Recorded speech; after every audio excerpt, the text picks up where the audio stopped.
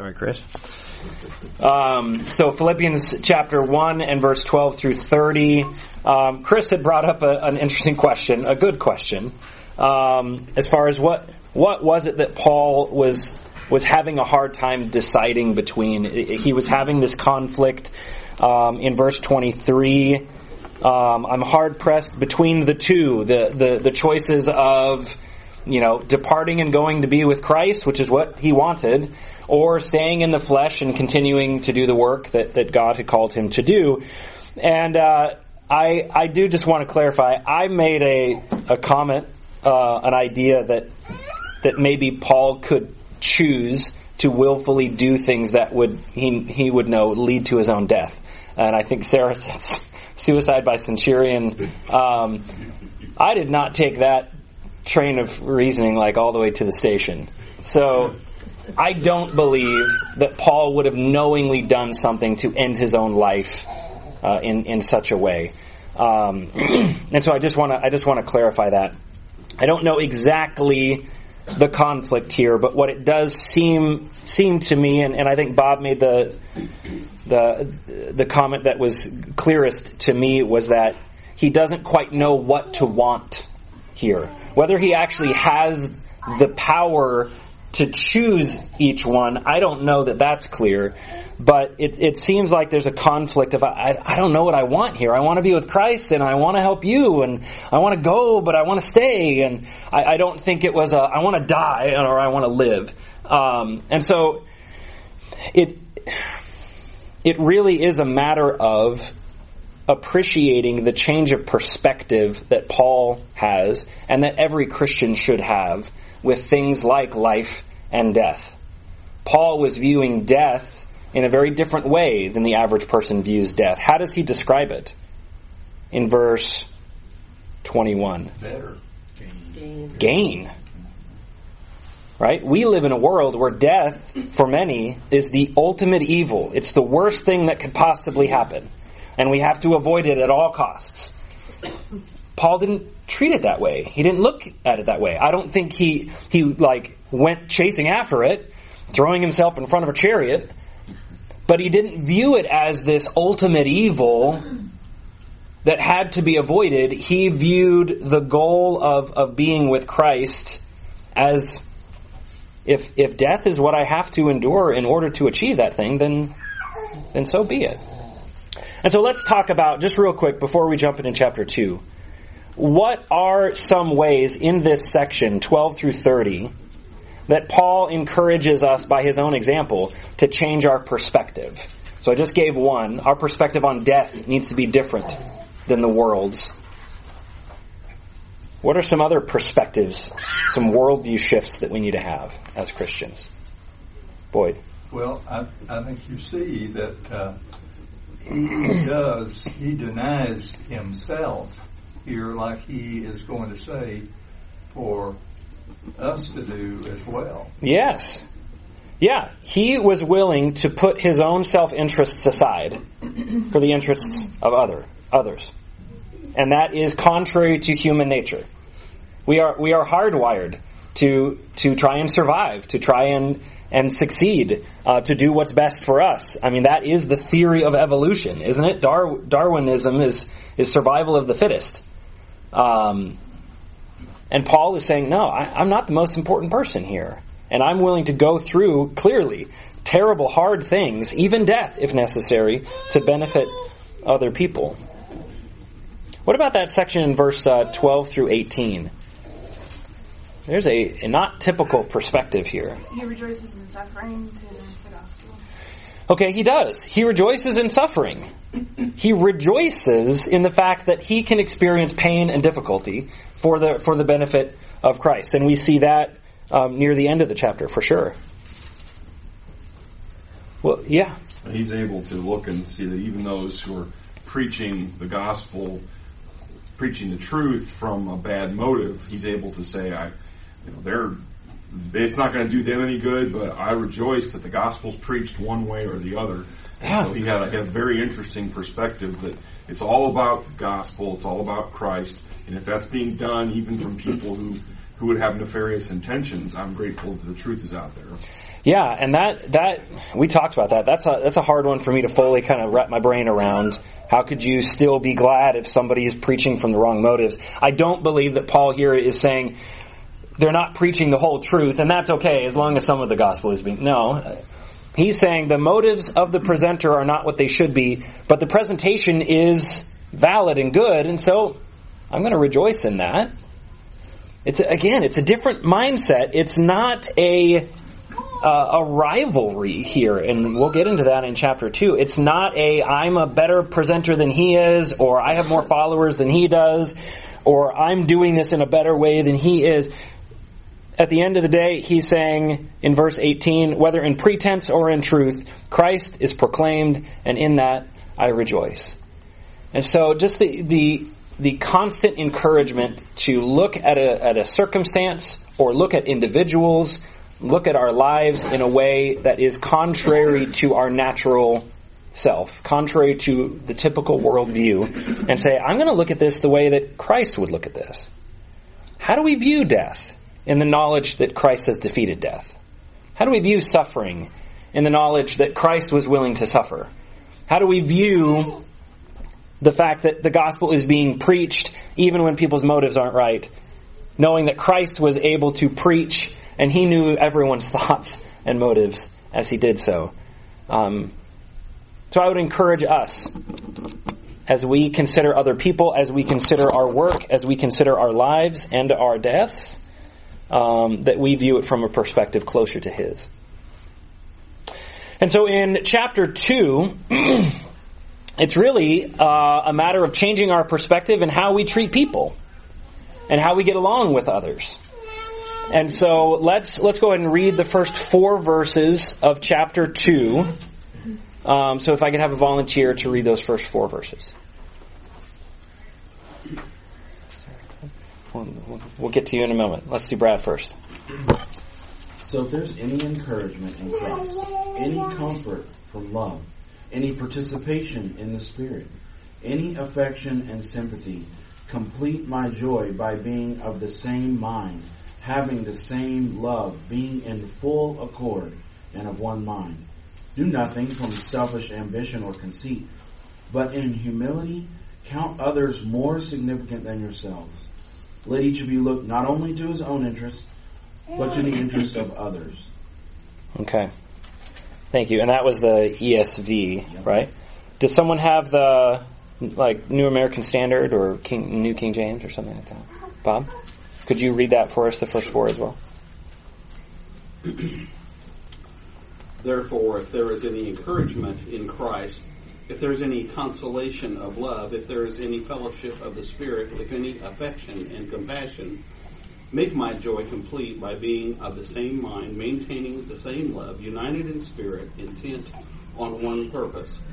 Do nothing from selfish or empty conceit, but with humility of mind, regard one another as more important than yourselves.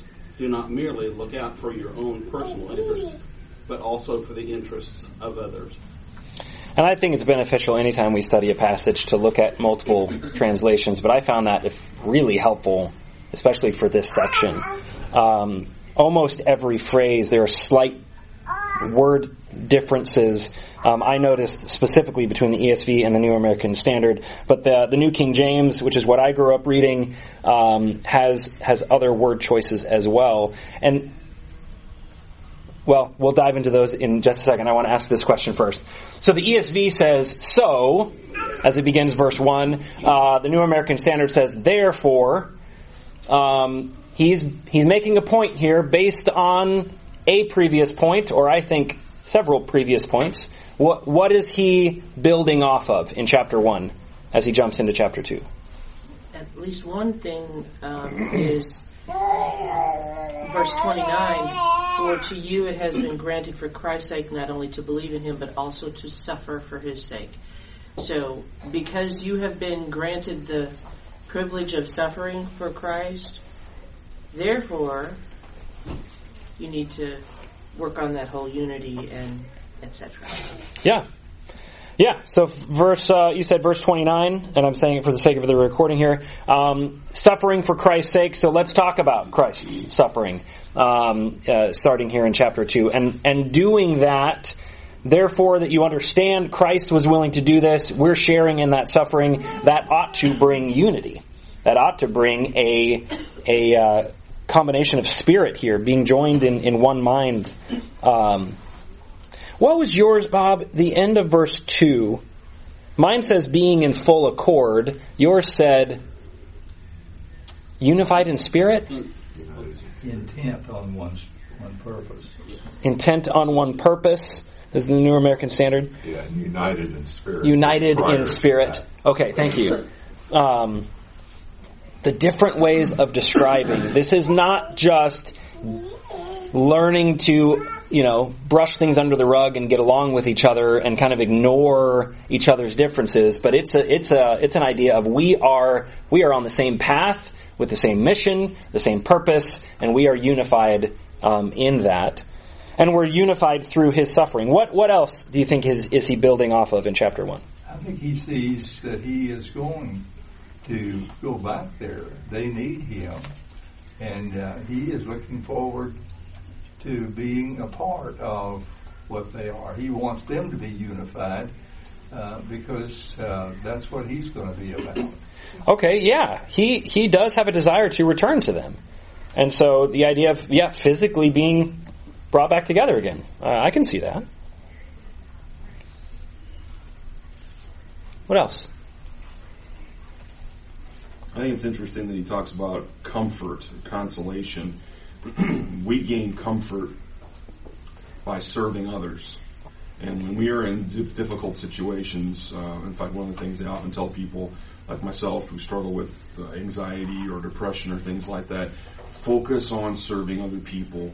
Step outside of yourself, and that way you don't focus on yourself and kind of wallow in your own self-pity, so to speak. Right. But that's a biblical concept that's always been there, that if you want to get through suffering, the hardship, the things that are coming that they're going to be partakers of there at Philippi, you need to do what Jesus did and focus on others, and that will give you the power to get through these things, because he says it several times, if there's any comfort, any consolation, any fellowship, these are all words that are meant to engender hope, confidence. So there is comfort to be had in suffering. How? By focusing on others and by serving others. Right. And what was Paul's circumstance as he was writing this letter? I mean, he had every reason to bemoan and complain about his current circumstance, and yet we don't see anywhere thus far, and we won't through the rest of the letter, where he's bringing the attention on himself and his distress. He is constantly communicating his desire that they be bettered. And so that's what he's trying to do. And so he wants them to acknowledge his suffering, but he makes it of no account. Like, he doesn't really bring too much attention to it. And that is a tendency of ours, isn't it? We want people to know when we're having a hard time. And yet Paul wants them to know, look, I'm suffering, but he's already explained some benefits have actually come from this suffering. I want you to change your perspective about what's happening to me. And then in verse 29 and 30 of chapter 1, he acknowledges that we are engaged in the same conflict that you saw I had and now hear that I still have. And this idea of we are sharing in suffering together, and we're standing together and unified in that. Did I see a hand somewhere, Brad? And verse 27 is kind of an echo from Ephesians. Yes. Let your manner of life be worthy of the gospel. Yes. And hope that I hear that you're standing firm in one spirit, with one mind, striving side by side for the faith of the gospel. And then he goes on to say, don't be afraid of the suffering. So it's this bearing up under suffering with hope and confidence, and the absence of fear.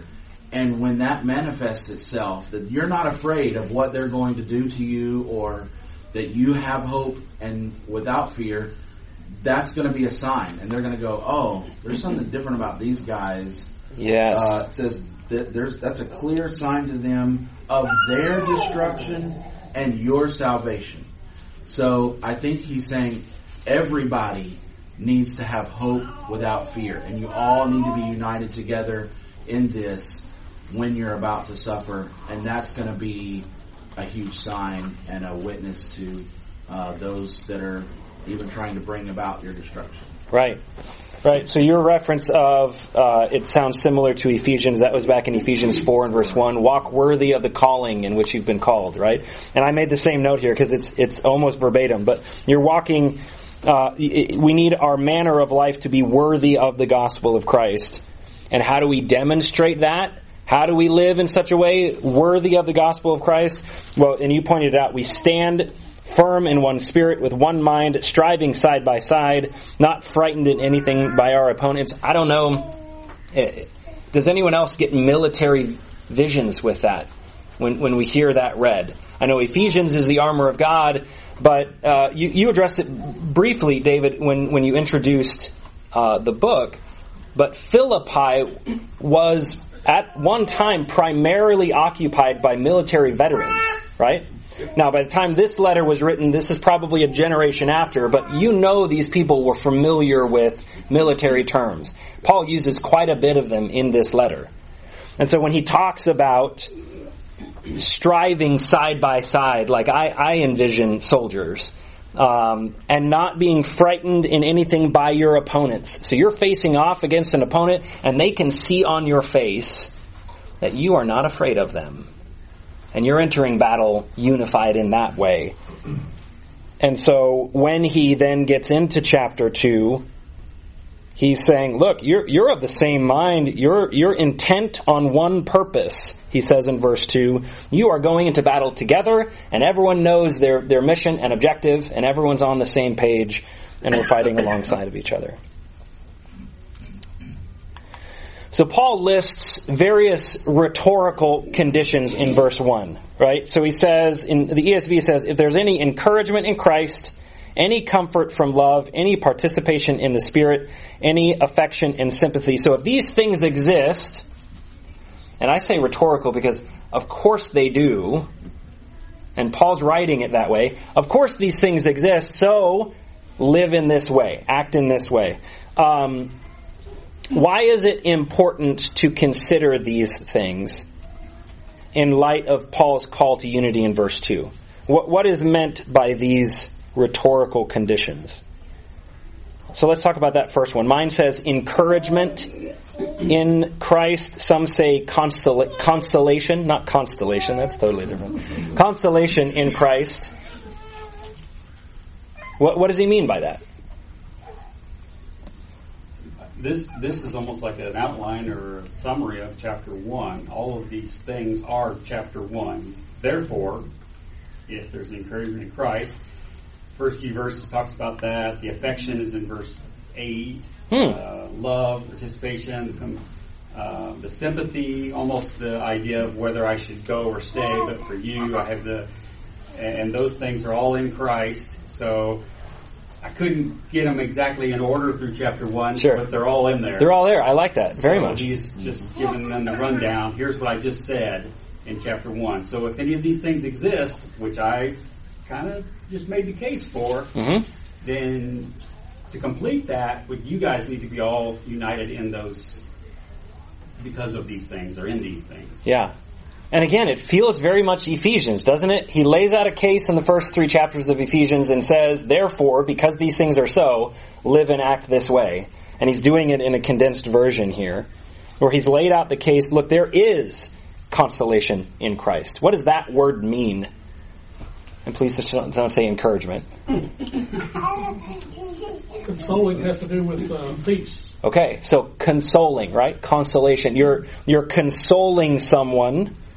Does that word ring a bell? Have we heard that before in the New Testament? It's very random.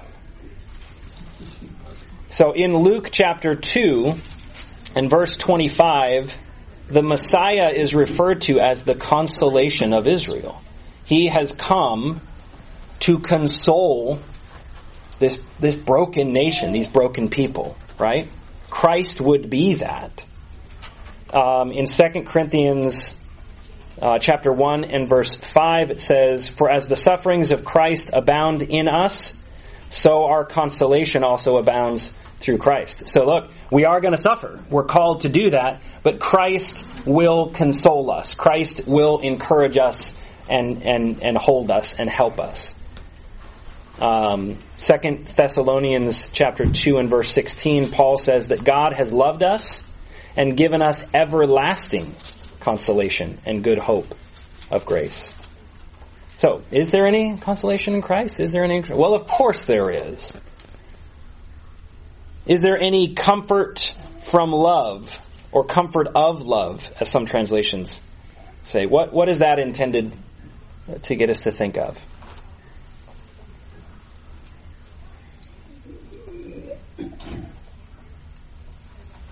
Do we? Yeah, David? The version I'm looking at actually uses the word consolation of love. Okay. And so it's a similar idea. Things that you were talking about with consolation, yeah, yes, they're in Christ, but that's also a part of love. Correct. And at first, like when I read this, I tend to think of the word console as, well, that's what a parent does when, like Silas getting out of the vehicle this morning, just trips all over the sidewalk, and we reach down and we console them. We see pain, we try to make it better. The Greek word here, and I'm not even going to attempt to pronounce it, but you're welcome to look it up. The idea behind it is not so much soothing sympathy, but more of strengthening and making strong. So the idea of, I see you are in distress and in pain, I'm going to infuse in you the strength to overcome this. Leanne. I think it also speaks to that human condition that when we are Silas falling down on the ground, we don't think, oh, well, my parents are comforting me, I should look for a way to comfort other people right now. Right? Our human nature is not to look around when we're suffering, right, try to help. But that's what Jesus did. Yes. So that's this. Have you got any comfort from what Jesus did to you? Okay, well, even when you're suffering, do it for others. And that's really hard. Yes. And look, that is 2 Corinthians chapter 1, right? That whole section. You know, the God of all comfort has given us comfort so that we can then in turn comfort others. It needs to be this pass-through, that it doesn't just stop with us, but that we keep our eyes open, keep our heads up, and look out for the needs of others. Did you have I'm sorry. Yeah, the difficulties and the sufferings that we face are sometimes, how do I describe this? The pictures and the symbolism of heaven, pearly gates, streets of gold, those are beautiful things, but we know that those are things that are meant to, they're pictures, they're symbols, if you will. When we are hurting and when we are suffering, or when there's even fear, pearly gates and streets of gold aren't enough.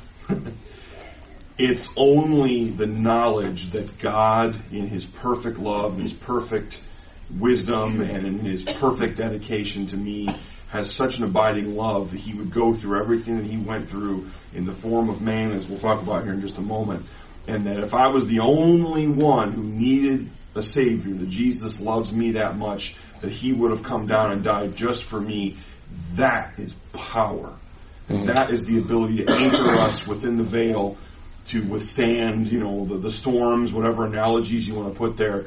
But when life is crashing down around us and it seems like everything is circling down the drain, the knowledge of the love of God and what He's done and what He's willing to do and how far He will go to fight for me and with me is the only thing that will sometimes get us through. If we have a superficial view of God and of eternity, it won't be enough. Right. But when we have Bible love, like Paul says, of course this is going to get you through. In fact, it will ultimately be the only thing that will get you through when the devil comes knocking.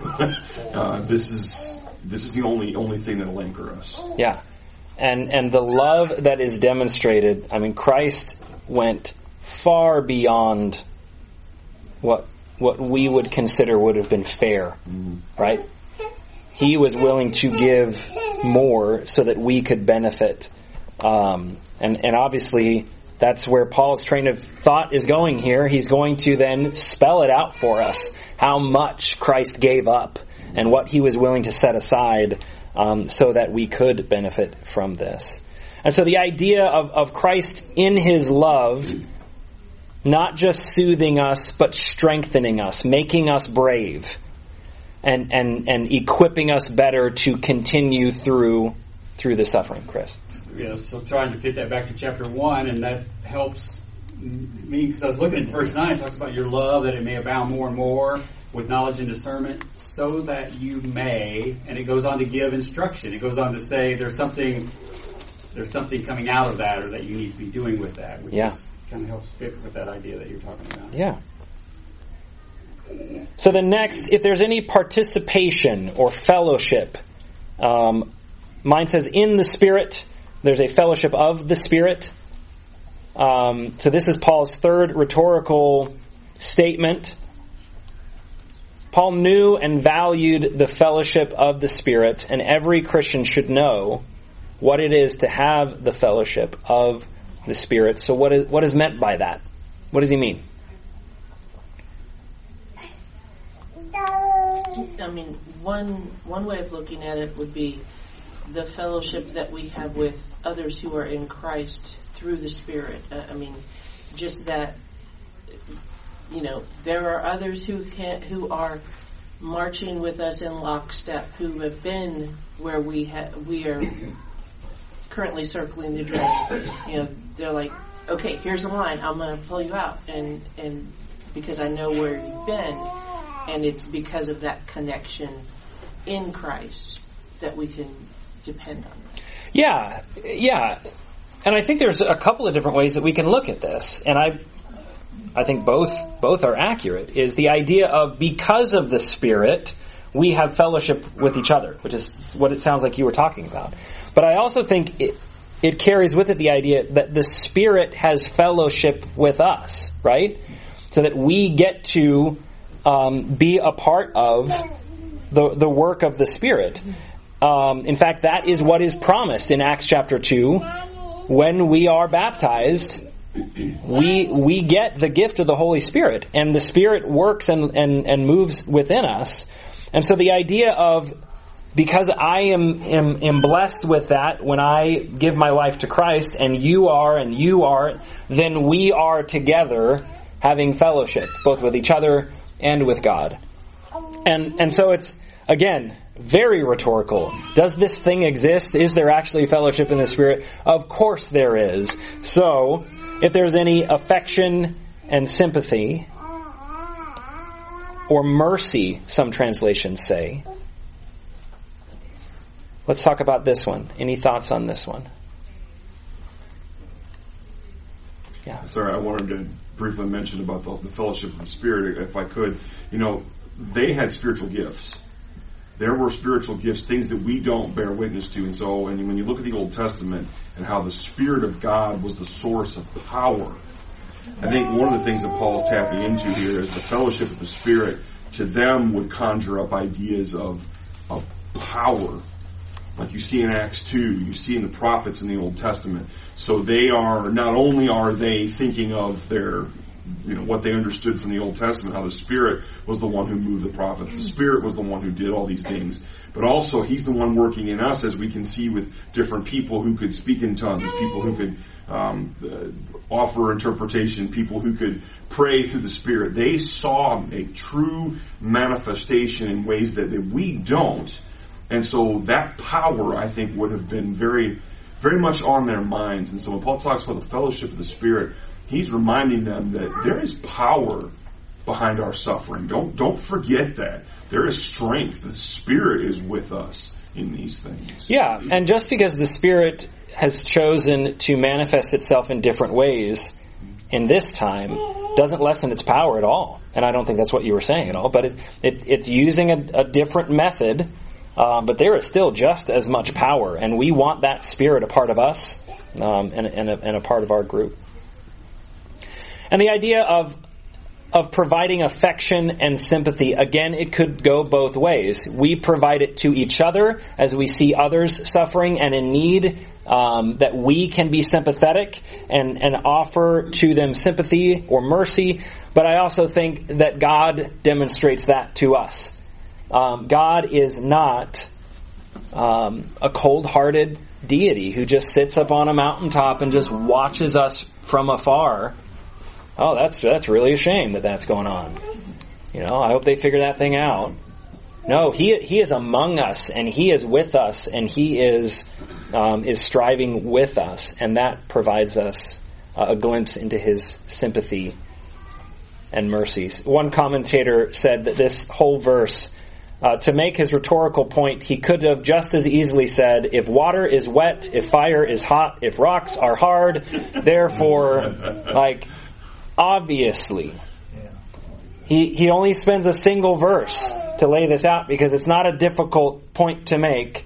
So because we know these things are real and true and powerful and meaningful in our lives, he says, complete my joy by being of the same mind, having the same love, being in full accord, and of one mind. And I should have gone through these, but you all can look in your Bibles and see those points as well. So, what is the way that unity is to be achieved based on verses 2 through 4? He doesn't simply say, now that you understand this, be unified. Get it done. What does he say? How should it be achieved?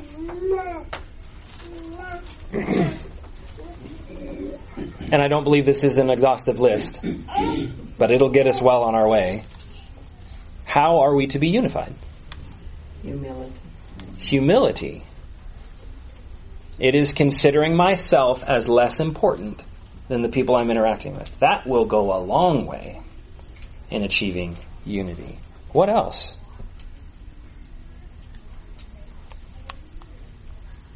I have a note that from another study, so regard one another as more important than yourselves, which is kind of like stepping up the game.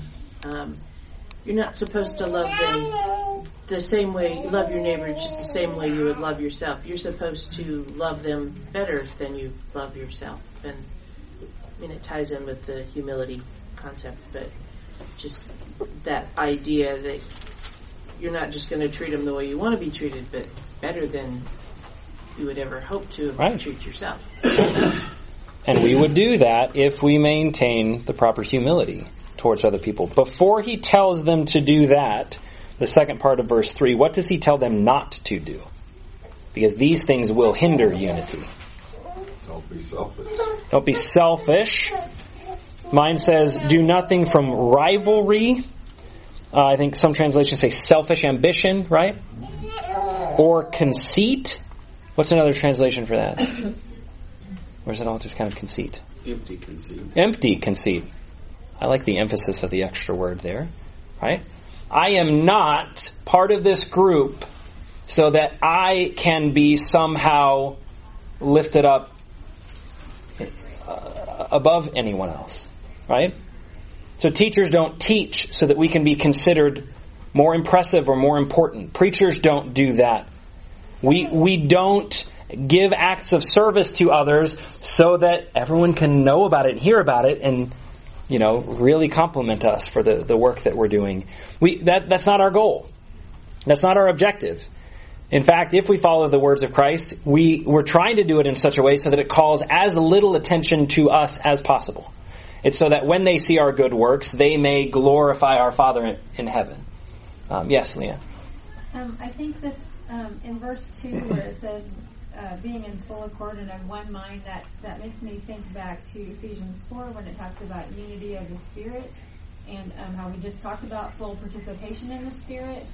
This is an idea that the unity we're seeking is not that we would all agree with Craig, right? But that we would all agree with God, right? And so we're looking more and more like and able to have this unity only because we've all agreed that we're not important, right? That we're all focusing on God and each other is more important, and all the unity is found in God's ideals, not in any of ours.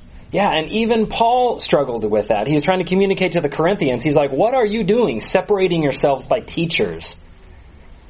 Was I crucified for you? He's like, that's not the point. And it's not this title that any of us intend to wear. It's that we are trying to, as teachers, point you to Christ. And so it's not, I do want, before we get too far, I want us to understand what he does not mean by unity. Because we do see this in other groups. We need to be careful that we don't see it in this group. But it is not the idea that we simply need to agree to disagree, and that's unity. Or we need to not try and push my truth on another's because their truth may be different than mine. This is not the idea of celebrating our differences, and that's how we can be unified. We can see the world trying these tactics. How's it working for them? That's not unity, to ignore differences or to overlook them. But when it comes to the foundational beliefs that we need to have in Jesus and in the gospel, it is, I'm not going to ignore the fact that there will be times where I don't see it the same way that you see it. And so is the answer to say, it's totally fine. That's fine. You do you, I'll do me, and we're all good. No, it's, then let's get down into this word and figure out what Christ wants us all to believe in. We had an interesting study with a group of students at where I teach at Apprentice University, and we've been inviting them into our homes. And at the very last of this 5-week study, one of the students, not realizing where we attend, said, so I've heard of groups, I think they're like the Church of Christ group, where they don't use instruments, and it's always kind of confused me. And it wasn't really about what we were studying about, but it's like, okay, well, the door's open, let's talk about it. In the 15 minutes that we had, we all kind of agreed, look, this is a big topic, let's take some time to study it, and we'll come back and do more of this, and give it its proper due. But at the end of that, it is not about what I think about this particular topic. It's not about what my church thinks about this particular topic. I'm not interested in what the Church of Christ says about. That's right. I'm not interested about what the Baptist group says. I'm interested about what does the Word say. And so let's take some time to open it up and read it. And we get into a lot of unnecessary conflict and struggle when we see it a certain way and others see it differently, and we spend too much time, I think, trying to make our point and hold fast to our position instead of, okay, let's get in here and see what Christ's point was. What was God's position? So we're not supposed to do it with rivalry, conceit. We're supposed to do it humbly. And I believe that implied in all of this, and we certainly see it carried out through the rest of this section, which we clearly won't get through before today is over, which is fine. But there's love directing all of this, right? So my brother-in-law Grady Huggins said about this particular section that love is the engine that propels us forward, but knowledge is the steering wheel. It gives us direction.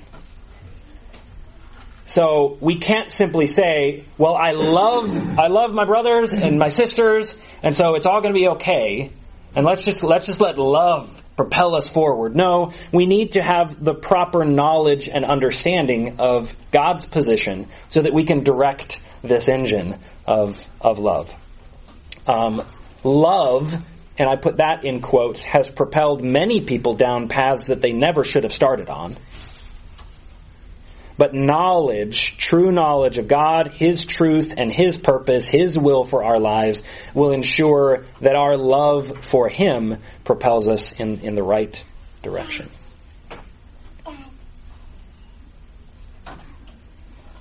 I do want to backtrack just a bit. The idea of being in full accord and of one mind. Some translations say intent on the same purpose.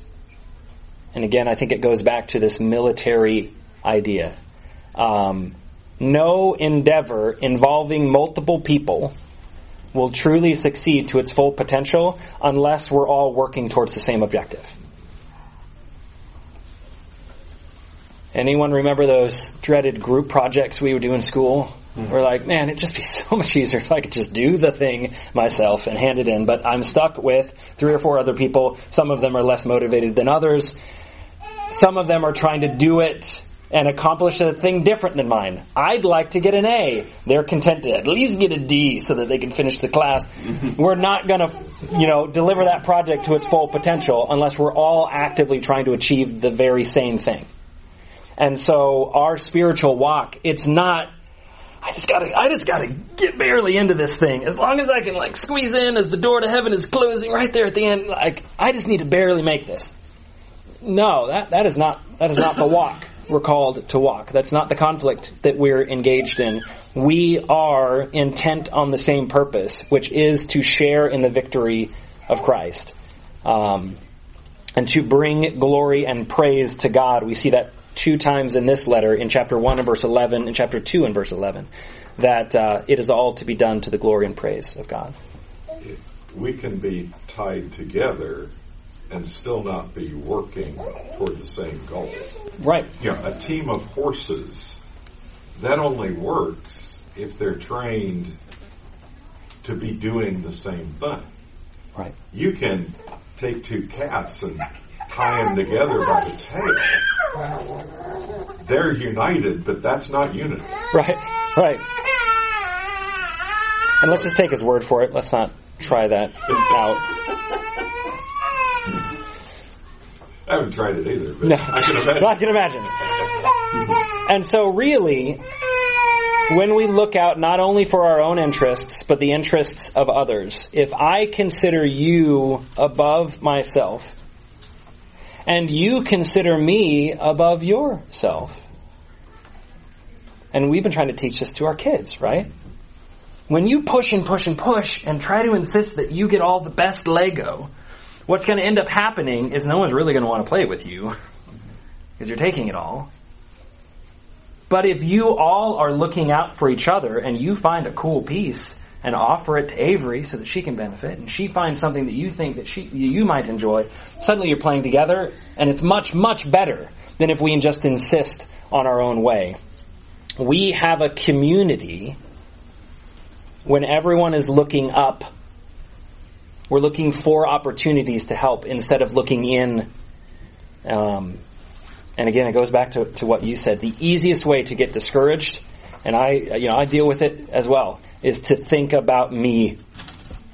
And instead, the easiest way to become encouraged is to look out and see the needs, but also see the victories that other people are experiencing. Paul was in prison and seems to be just bursting open with joy. It's hard for us to fathom. So, we did 4 verses, which is fine. There's an old saying that conceit is an attitude that makes everybody else sick except the person who has it. That's right.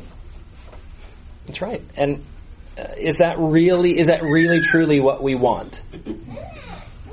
Selfishness is actually going to end up stealing from you the thing that you're trying to get in the long run. So I do want to point this out as we've just got a few more minutes, and as we jump into starting in verse 5 on Wednesday, rather than quoting Scripture to this primary Gentile church, Paul illustrates the idea of selflessly advancing the gospel throughout this letter by using his and other personal examples. So in Ephesians, he quoted Scripture at least a couple of times. Depending on his audience, he changed his approach. Throughout the book of Philippians, he uses people.